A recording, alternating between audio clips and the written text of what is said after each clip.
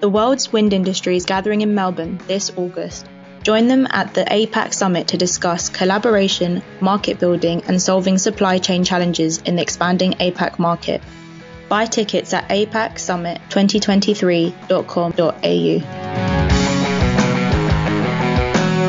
Hello listeners, Stuart Mullen here, the Chief Operating Officer at the Global Wind Energy Council, and I'm pleased to present another podcast in the series of the APAC Offshore Wind and Green Hydrogen Summit, which is taking place in Melbourne, Australia from the 29th to the 31st of August 2023. And today, as part of the series, I have Ingunn Svegaarden, the Senior Vice President, APAC Renewables and Country Manager Singapore for Equinor. Hi, Ingunn. Hello. Good to be here. So, Ingunn, can you tell me a little bit about Equinor's interests in the APAC area? I think most people would be familiar with Equinor, maybe not in the renewable space. So I don't know how global you want to start, and then maybe we can come back down into the APAC area. Excellent, happy to do so, and very much looking forward to also attend a GeoX conference in Melbourne. So maybe we can start a bit of a global context when we were discussing Asia Pacific. So for us, Asia Pacific represents the next wave for our renewable portfolio. Equinor was an early mover in the offshore wind in the North Sea. Several bottom-fixed projects across the UK and Germany, including the world's largest offshore wind farm, Dogger Bank, currently constructing in the late phase. And then you can say that the second wave of projects are starting construction activities in the next couple of years in the US and Poland. And Asia Pacific is part of our third wave, if you like, projects that will start constructing in the second half of this decade and come on stream from just before or after 2030. So that could feel like a far off in the future, but the groundwork for those projects are happening now. As an example, we have spent 4 years being able to access a very meaningful portfolio of 4 gigawatts in Korea, and we're growing our team there in the same period to about 60 people. So that is important activities going on now. But the strategy for Asia Pacific is to become a leader in the offshore wind in the region, and we're basing that on three legs. Double down in Korea, as I said, to secure our footprint there. So we have accessed the portfolio. We need to mature it and secure by delivering on those projects, building supply chain, and also securing the permitting, de-risking the regulatory. And so on. And then the second pillar is more about growing optionalities in a region still early phase for offshore wind. We're focusing on Japan, Vietnam, and Australia, but also monitoring other markets. For Australia, since we are here, we are working with our partner OceanX on submitting a feasibility license for the Hunter region, and we're also working with NextFair on a project in the Bass Strait north of Tasmania. And then the third leg on the strategy is to go broader than offshore wind. So we are exploring that for selected markets. Of course, Equinor is a broad energy provider, a significant producer of oil and gas with a material trading position in Asia Pacific. And we are also exploring opportunities for delivering low carbon energy in the form of hydrogen and ammonia in Asia and Australia. So we believe that our position as a broad energy company means that we can provide partners, governments, and other businesses with a more holistic offering than many of our competitors. That's fantastic. So for us, yeah. No, I was just, your whole background, or Equinor's whole footprint, the whole idea of developing, being an international developer that's learnt and been in offshore wind for such a long time, and then transferring that knowledge and actually utilising that knowledge to unlock new markets. And I noticed with interest that you've mentioned a couple of areas that are going to be probably more floating offshore wind as well. I guess, with people are expecting to see Korea to be floating, and the Hunter Valley in Australia could potentially be floating offshore wind as well, I guess.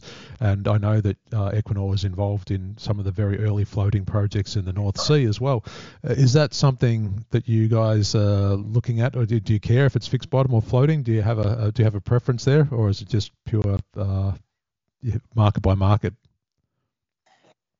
We need to offer what the market needs, but I think the unique value proposition for us to focus on Asia Pacific is that Asia Pacific offshore wind will play a significant role, we believe, in Asia Pacific, and also just by looking at the sea level, floating offshore wind will be an important solution. So I think that end game is what attracts us. That end game is what we believe is where we can have something to offer. Sure. But there are many other things in terms of the opportunity space for Asia Pacific. But I think that is one of we have a long experience with floating wind. We tested it with Hywind demo concept. That's 10-15 years back. Yep. We proved it with the Hywind Scotland project in 2017. That's been in operation for 5-6 years now with very strong performance. And we are scaling it now with Hywind Tampen, that's in offshore Norway and connecting it to the oil and gas installation there. That's also that wind farm will open in August and it's already producing. So we see Asia Pacific as an extremely interesting area for that technology, and our next large-scale floating wind development will potentially be here in this region with the Bandebuli Firefall project we have in South Korea. And this is the next step to bring floating wind from kind of the megawatt scale today to the gigawatt scale that we need, and we see the same potential for Australia. Sure. And so coming back to your, you mentioned that you will also look to produce hydrogen and ammonia. Do you see that production coming directly from offshore wind? Is that the best form of generation for the electrolyzers, or do you see that being combined, or are you treating these separately? What's your view on that? Is there a big crossover for offshore wind? We hear a little bit about some of this overcapacity, like allowing developers to build more turbines at a particular project and use some of that curtailed capacity or overcapacity to produce hydrogen. Is that part of the strategy for Equinor, or can you share some insight into that?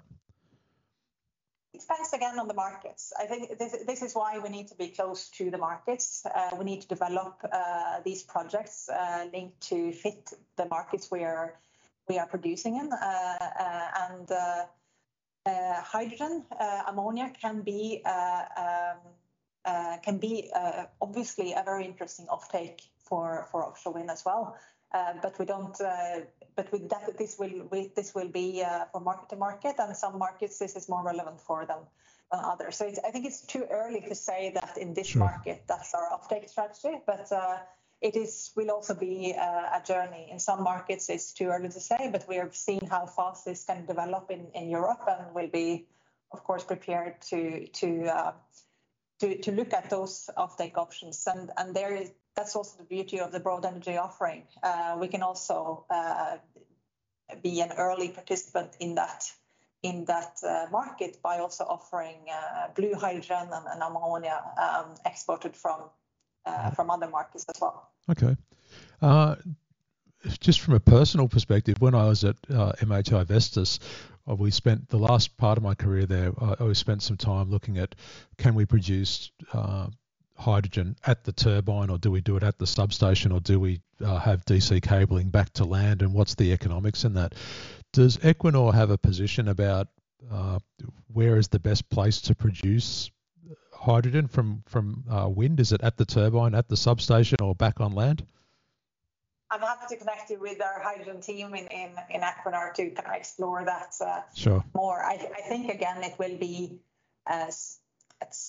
to some extent tech driven to see what will actually work to optimize the flow of electrons. But I do think it will very much depend on the markets as well to see what makes sense and the distances, of course. So if we look at some of the opportunities and challenges in the APAC area, what is it that you're most optimistic about, and where do you see some attention that we need to put into that we need to focus on now? Yeah, so I think in terms of the opportunities, let's start there. I think geography is obviously on our side in Asia. Long coastlines with high population density, so you have the close proximity between the demand and supply. I think also what attracts us to this region is the supply chain capabilities already here. We see a very good fit with existing supply chains in countries like Malaysia, Singapore, Thailand, Vietnam, China, Korea, and more. And we will create new, well-paid green jobs in this region. Of course, offshore wind will also, for many markets, offer energy security. That will be extremely important. And then obviously help the decarbonization and the energy transition in Asia will have a very, very high impact on the overall decarbonization that we need to do globally. And then offshore wind can also be a way to bring zero carbon energy into the energy system fairly quickly, to provide more energy in markets that are growing quickly. So here you again see energy transition in addition to a growing market. And we talked about the floating technology and the opportunities for really going big in Asia to industrialize that technology, and that is due to higher water depths and also the further offshore you are, the more stable wind we will get, and less coexistence issues with other industries. So we are building Bandabuli now with our floating concept Wind Semi, which is tailored for the environmental condition and supply chain in Asia Pacific. So I think that's also where we are adjusting our technology also to fit for the opportunities in the Asia Pacific. In terms of the obstacles, there are plenty as well, and we see obviously the global obstacles for offshore wind with the supply chain challenges that we see now. But I think Asia Pacific is still very early on this journey, and what we need to overcome the obstacles is that we need scale and ambition. The key to cost reduction is scale. And we need ambition governments that we see now in Australia that want big projects, supporting it with high ambition and potential support mechanism. We need the gigawatts, not the megawatts, and we need. I think this is starting to emerge in Asia Pacific, and Australia is one of the leaders with a good pipeline of license process, but important to keep this on track. And I think that's. So that's one thing we are looking for is when we are assessing markets. And then, of course, we need the execution speed and grid capacity. Governments have to translate those ambitions into grid investments, efficient and predictable permitting and consenting. And we need to get this down from years to more months and a few years. Now we are talking about decades, and that's not sustainable. And then we need a value chain ready for industrialization, and I think that's one of the biggest challenges we see now globally. But one of the attractiveness of Asia Pacific is regional and local supply chain.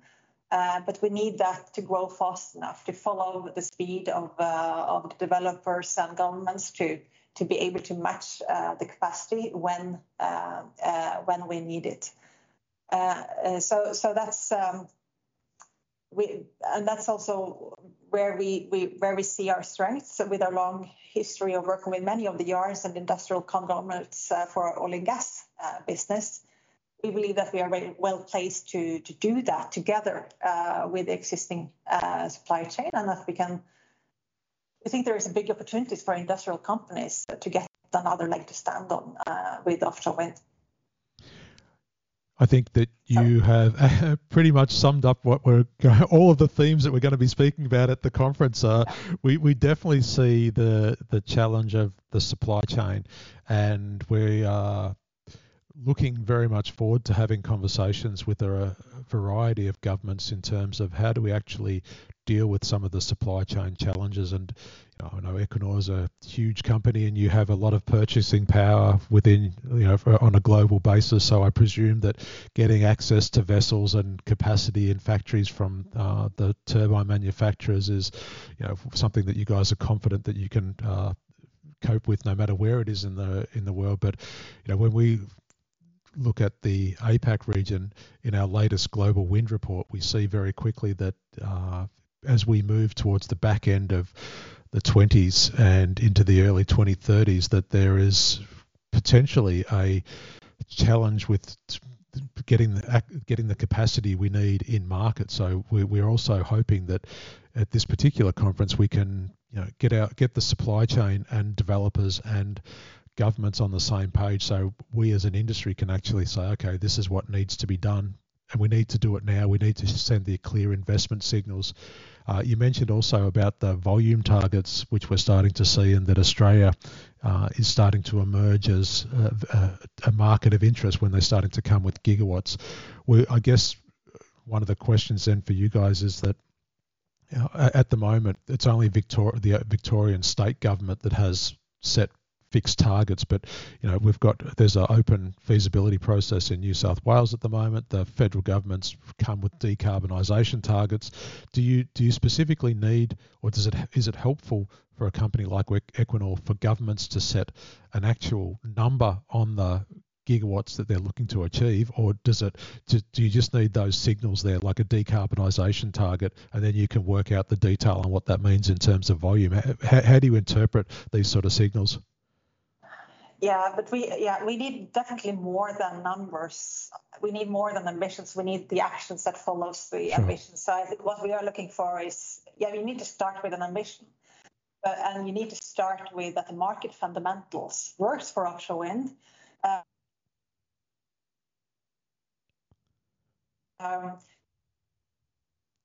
The actions followed by the ambitions. So we need to see actions when it comes to regulations, predictability on regulations. De-risking that part is extremely important. That follows the ambition, and also grid investments plans where that is necessary. That's another action that needs to follow an ambition. And then we need to, and then predictability is key when you're talking about investment that will last that will be paid back in several decades. You need to have a predictability in the regulation that are investment friendly, to put it that way. And so it's a lot of things we're looking at, but those are things that not only attracts developers and companies like us, but also attracts the supply chain to also make their investment, to be able to grow at this efficient speed. And so when we come to Melbourne in a few weeks' time, what are some of the conversations that you'll be looking to have with government and with industry and in the corridors? What are some of the topics that you'd like to discuss? I know that you've rattled off a whole lot of challenges and opportunities which we'll hopefully deal with, but is there anything else that you'd specifically like to put a focus on? I think we touched upon what will be the topics, and there are plenty there. I think the key reason why we look forward to attend such a conference is to meet all of the people, because these challenges that I raised when it comes to the scale and ambition, when it comes to permitting, when it comes to supply chain, also coexistence with other industries, those are challenges that no company can do alone, or no institution can do alone. Those challenges we have to solve together. So one of the slogans of Equinor is to get there together, and it feels very meaningful when it comes to developing offshore wind in a new region. You really need to have a strong collaboration between the developers, the governments, the coexisting industries, the society as whole to get an acceptance, and also the supply chain. So that's why it's very meaningful to meet at a conference like this, to be able to have those conversations together with all those parties that need to build renewables and offshore wind in Asia Pacific. Well, indeed, and we look forward to being able to greet you in Melbourne and start some of these conversations. So thanks very much for joining us today, and we look forward to seeing you in Melbourne.